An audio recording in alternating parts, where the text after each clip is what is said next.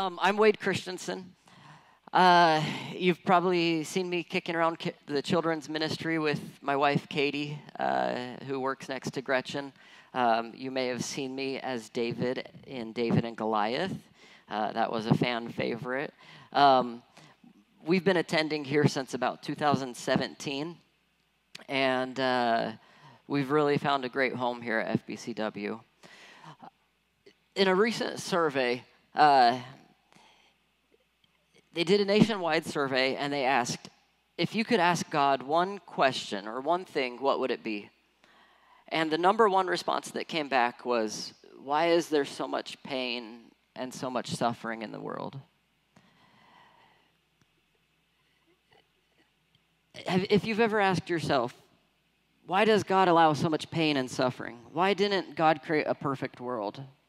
Or why is it so hard sometimes? Well, in fact, God did create a perfect world. In Genesis 1:31, it says, God saw all that he had made, and it was very good. But if God is not the author of all the tragedy and sin and evil and death in the world, then where did it come from? And I've kind of broken it down myself into two different categories. One is consequential, and the other is exogenous. So consequential sin comes from when we walk away from God. Pain and suffering that we bring on ourselves. So God created us so that we could experience love. And so to experience true love, we would have to be able to choose love. Real love always involves an unmanipulated choice. For example, my daughter Ren, she's 5. She has a little doll. And when you squeeze it, it says, I love you. And she loves the little doll. But the little doll, it doesn't love her because it's been programmed that way. And that's real love has to include a choice. And in order to experience God's love, we got to have the free will to either choose to follow God or choose to walk away from God. So consequential trials are the ones that we cause on ourselves from walking away from God. I grew up in a very religious Mormon home in Utah, and being Mormon was part of my core identity. It is based on a system of works, and there are 6 kids in the family. I'm the youngest of 6, and our parents armed us with a whole list of things that we were supposed to do and a whole nother list of things that we weren't supposed to do. The ultimate goal was always obedience. In fact, it was based on a Mormon scripture that says, we know it is by grace that we are saved after all we can do. So like rungs on a ladder, after you did all of your works, grace was up at the top. For 30 years, this system of religiosity worked very well for me. I had believed that this was the system that was instituted by God for us to be able to obey our way back to him. And there was comfort in that. Even though there was also a lot of guilt and shame, when I wasn't a perfect person, I always could obey my way back. If I felt distance from God, I just had to try harder. Well, growing up Mormon was built into the very fabric of my life. My Mormon faith impacted everything. For where I went to college, who I married, how many kids we had. I had truly lived it and was invested in it. I even served a 2-year mission down in Chile. You know, you've seen the missionaries with their white shirts and their name tags. But when I was 30, I read an article that spoke of some of the sticky parts of the Mormon history. And I couldn't believe what I was reading. And the result was that in just a few weeks, my faith was crushed. My whole framework of faith, religion, and even God was broken down. As they say, don't throw the baby out with the bathwater. I did exactly that. And I was mad at God. At that time, I would describe that I was going through a faith crisis. For months, I didn't doubt God or even blame God. I simply didn't care or want anything to do with God anymore. The problem was that my institution of faith was based on the works of men and on my own works and not on his word. This was the darkest, most difficult time of my life. And it was the beginning of what was the hardest year of my life. See, I thought that this was a personal issue, but it wasn't. It was dragging down everything around me. My work, my family life, my physical health, my mental health, all suffered. So while I thought I was suffering alone, I was bringing down everybody around me. About a year went by, and without my consent, but it was certainly by the hand of God, Katie found out about it. And see, I had been emotionally distant, and I was causing a big, deep divide in our marriage. As you can imagine, as a faithless husband and her as a zealous Mormon wife, it was very difficult. In fact, she was heartbroken because it would be as if I had been unfaithful in our marriage, because I was spiritually unfaithful. And in Mormonism, eternal life is dependent on husband and wife both being faithful to the Mormon gospel. So for me to have a faith crisis was to jeopardize our salvation together. An entire year went by, and one day I connected with an old friend on Facebook. I had gone to high school with him, and he had actually left Mormonism for evangelical Christianity, and he had a ministry called Adams Road. And his ministry was to help Mormons like me and others to understand the gift of grace. So I reached out to him, and we had a few conversations, and he left me with a simple challenge. He said, if you want to help your marriage, and if you want to help your faith, even though at the time I didn't want to help my faith, I was only interested in helping my marriage, he said, read the New Testament as a child. Flip through each page. And without any preconceived bias, read through it. And do it with your wife. So I took him up on that challenge. And Katie and I pored over the New Testament. Each night we would flip over the pages. And oftentimes we would cry together. We started to pray together. And soon we found God again. We found the gift of grace together.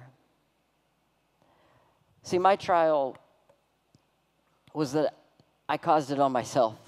It was consequential. My actions of walking away from God caused pain, and it could only stop by coming back to God. Other trials are exogenous, meaning that they come from outside sources. The pain and suffering isn't something that we brought on ourselves, but neither did God. See, Jesus was honest about what our life would be like here. And he said in John 16:33, I have said these things to you, that in me you may have peace. In the world you will have tribulation, but take heart, I have overcome the world. So recently there was a contestant on a TV show of America's Got Talent. We watched a viral clip of Jane Markzewski from Zanesville, Ohio. It caught my attention. She sang a beautiful original song called It's Okay. And if you haven't seen it, go watch that clip because it's really good. She got the golden buzzer and was actually invited to perform on the live show, which actually starts this week. See, Jane is only 30 years old, but she's been going through a terrible battle of cancer since 2017. Her story touched me, so I started to look into it, and Jane is actually a Christian. She attended Liberty University, and she has a blog. So I was reading through her blog, and I want to share a little bit of that with you. This post is called God is on the Bathroom Floor.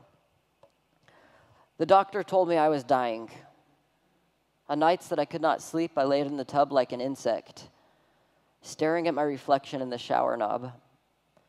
I vomited until I was hollow. I rolled up under my robe on the tile. The bathroom floor became my place to hide, where I could scream and be ugly. where I could sob and spit and eventually doze off, happy to be asleep, even with my head on the toilet. I've had cancer 3 times now, and I've barely passed 30. There are times when I wonder what I must have done to deserve such a story. I fear sometimes that when I die and meet God, that he'll say that I disappointed him, or offended him, or failed him. Maybe he'll say I just never learned the lesson, or that I wasn't grateful enough. But one thing I know is for sure, is he can never say that he did not know me. I'm God's downstairs neighbor, banging on the ceiling with a broomstick. I show up at his door every day, sometimes with songs, sometimes with curses, sometimes apologies, gifts, questions, demands. Sometimes I use my key under the mat to let myself in. Other times I sulk outside until he opens the door to me himself. I've called him a cheat and a liar, and I meant it. I've told him I wanted to die, and I meant it. Tears have become the only prayer I know. Prayers roll over my nostrils and drip down my forearms. I know it sounds crazy and I can't really explain it, but God is in there. Even now, I have heard it said that some people can't see God because they didn't look low enough. It's true. Look lower. God is on the bathroom floor. My trial was doubt, and that I had walked away from God. For Jane, it's been an ongoing battle with cancer, and God has been compassionate enough for both of us. See, Jesus just isn't just our Savior. He's also our Redeemer. When we look through the Scriptures, we can find that there's a whole list of other things that Jesus is for us. He's also our advocate. My little children, I'm writing these things to you so you may not sin. But if anyone does sin, we have an advocate with the Father, Jesus Christ, the righteous. He's also our deliverer. And to wait for his Son from heaven, whom he raised from the dead, Jesus who delivers us from the wrath to come. He's also our hope. Paul, an apostle of Jesus, of Christ Jesus, by command of our God, our Savior, and of Jesus Christ, our hope. He's our peace. For he himself is our peace, who had made us both one, and has broken down his flesh, the dividing wall of hostility. He's also our rock, for they drank from the spiritual rock that followed them, and the rock was Christ. He's also our wonderful counselor and our Prince of Peace. His name shall be called Wonderful Counselor, Mighty God, Everlasting Father, Prince of Peace.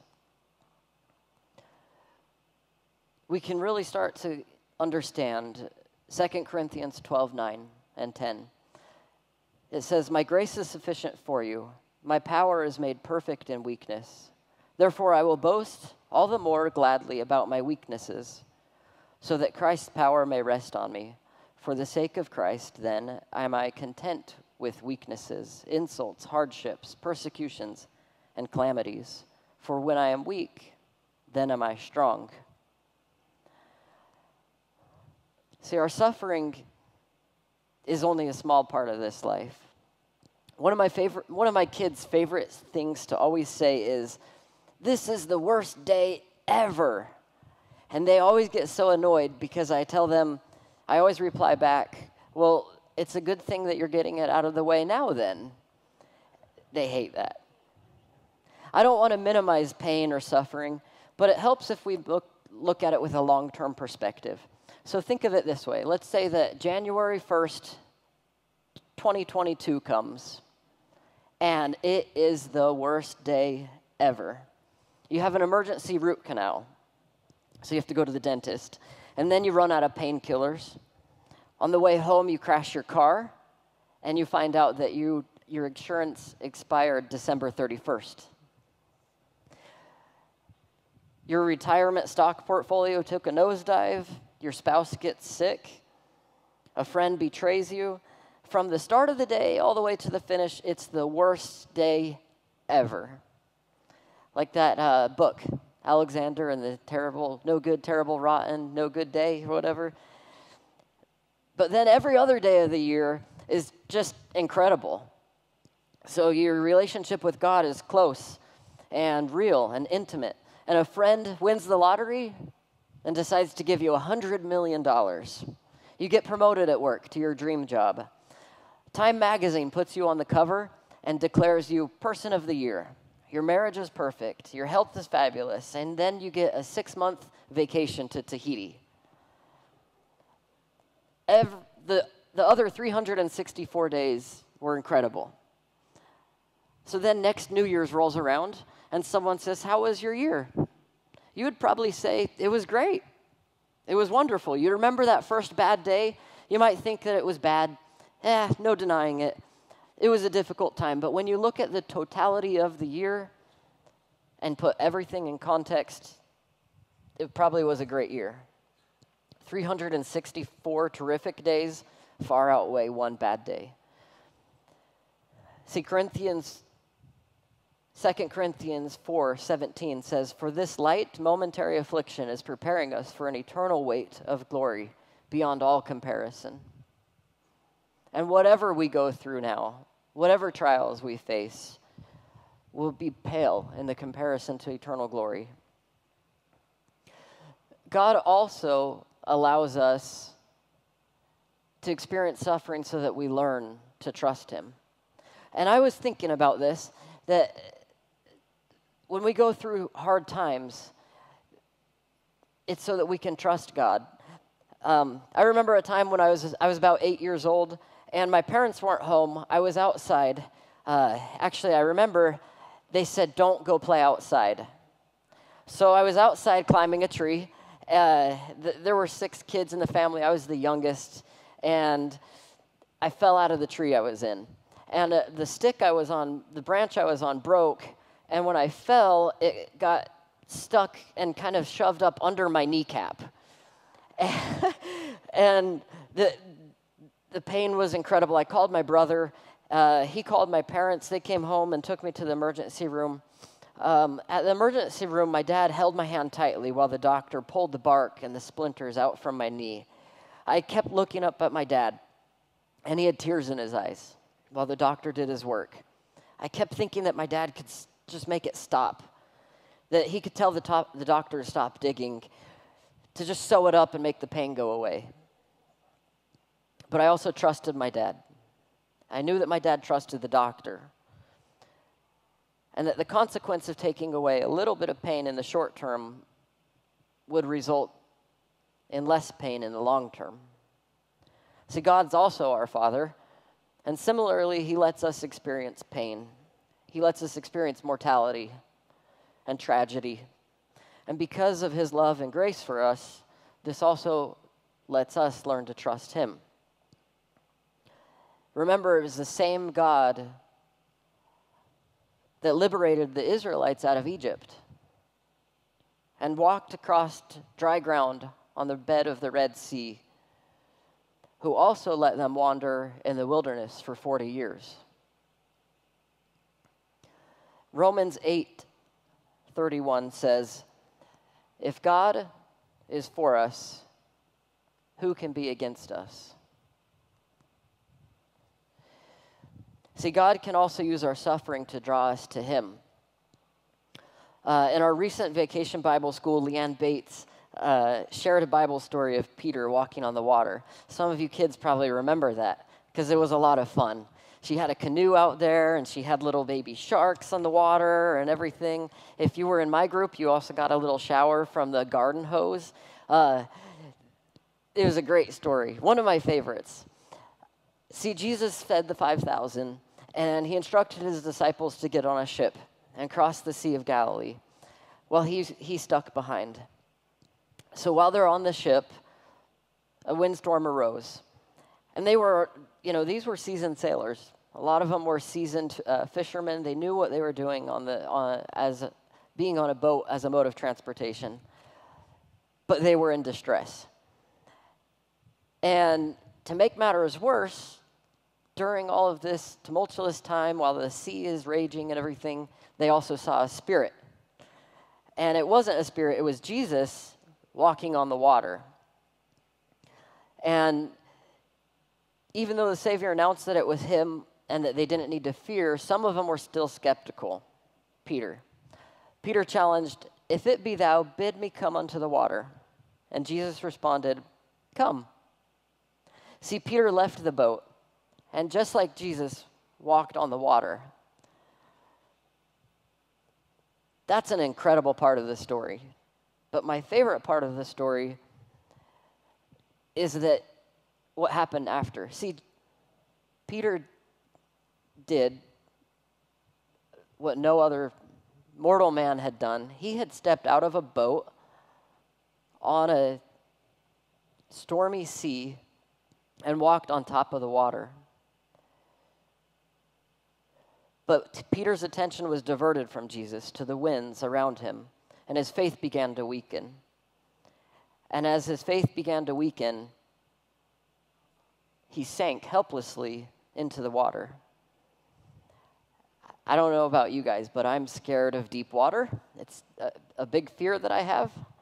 And especially in the middle of the Sea of Galilee during a storm. So I don't blame Peter, because he was brave enough to get out of the boat. He walked on water, but he still sank. But when Peter sank into the sea, he called out to Jesus, who reached down. He reached down into the dark water, and he pulled him up.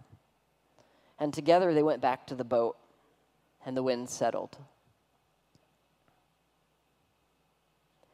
See, knowing what we would go through, and knowing what all of our trials and all of our sin in this life, Jesus still chose to do it for us.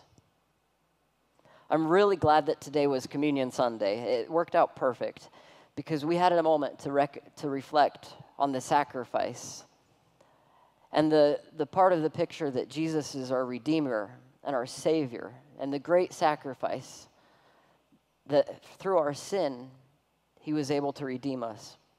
See, Jesus lived a perfect life away from sin, and his life culminated in being brought to the cross, where he suffered and he bled for us.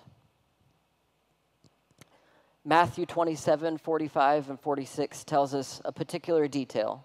It says, "From the 6th hour, there was darkness all over the land until the 9th hour. And about the 9th hour, Jesus cried out with a loud voice, saying, my God, why have you forsaken me?" I would imagine that up to this point, Jesus was prepared for what he was going to face. But the moment that he was forsaken by God, Jesus, knowing no sin, at that moment knew and experienced the full sin of the world for each person that he would forgive the sin of.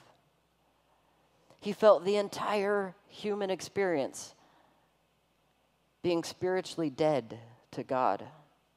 And at that moment, he felt the sorrows of the world, the bitterness of sin, the loneliness, the despair, and the hopelessness of all of us.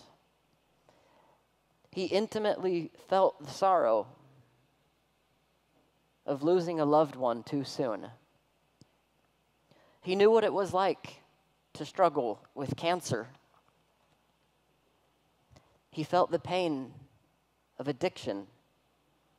He experienced the abuse of a spouse. He went through the deep emotion of infertility. He struggled with the weight of mental illness. Imagine how bitter the cup truly was and how full it was. And he did all that was required to fulfill the will of the Father as a sacrifice for us, not just for our sin, but for the entire mortal experience, until his final words when he said, "It is finished." See, suffering isn't a personal problem. It's a personal choice to look to Jesus, who suffered all of our pains and all of our sorrows.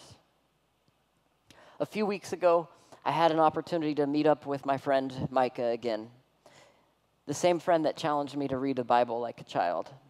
He was traveling with the Adams Road Ministry, and they were sharing testimony and music at a church in Logan, Ohio. I traveled over there, and I heard him share his own testimony of finding Jesus while on a Mormon mission, which is incredible. He actually just recently wrote a book, and you can find them if you go look it up, Adams Road. It's really incredible story. But I heard him share his own testimony, and he shared a beautiful question. He said, imagine Jesus on the cross. Imagine him paying for your sins. Imagine him looking into your eyes and saying that he would die for you, that he would suffer it all for you. Don't you think he saw your face? See, in my own testimony, he could have left me there. He could have left me in my religiosity, not truly knowing him. Or later, he could have left me in my darkest hour. But he didn't. He reached down into the water like Peter, and he pulled him out. He pulled me out. My challenge is to let Jesus carry your burden for you. Let him do the same. Whatever you're going through, let him pull you out. Because he promised that his yoke is easy and his burden is light. Adams Road performs this song, and I've actually asked Becky and Lindsay to perform it to you today. It's one of my favorites, and I feel like it's really going to be, it'll really touch you. They're very talented. Very talented, because if you ask them to learn a song in a few weeks, they'll do it. And they're going to perform this for you today.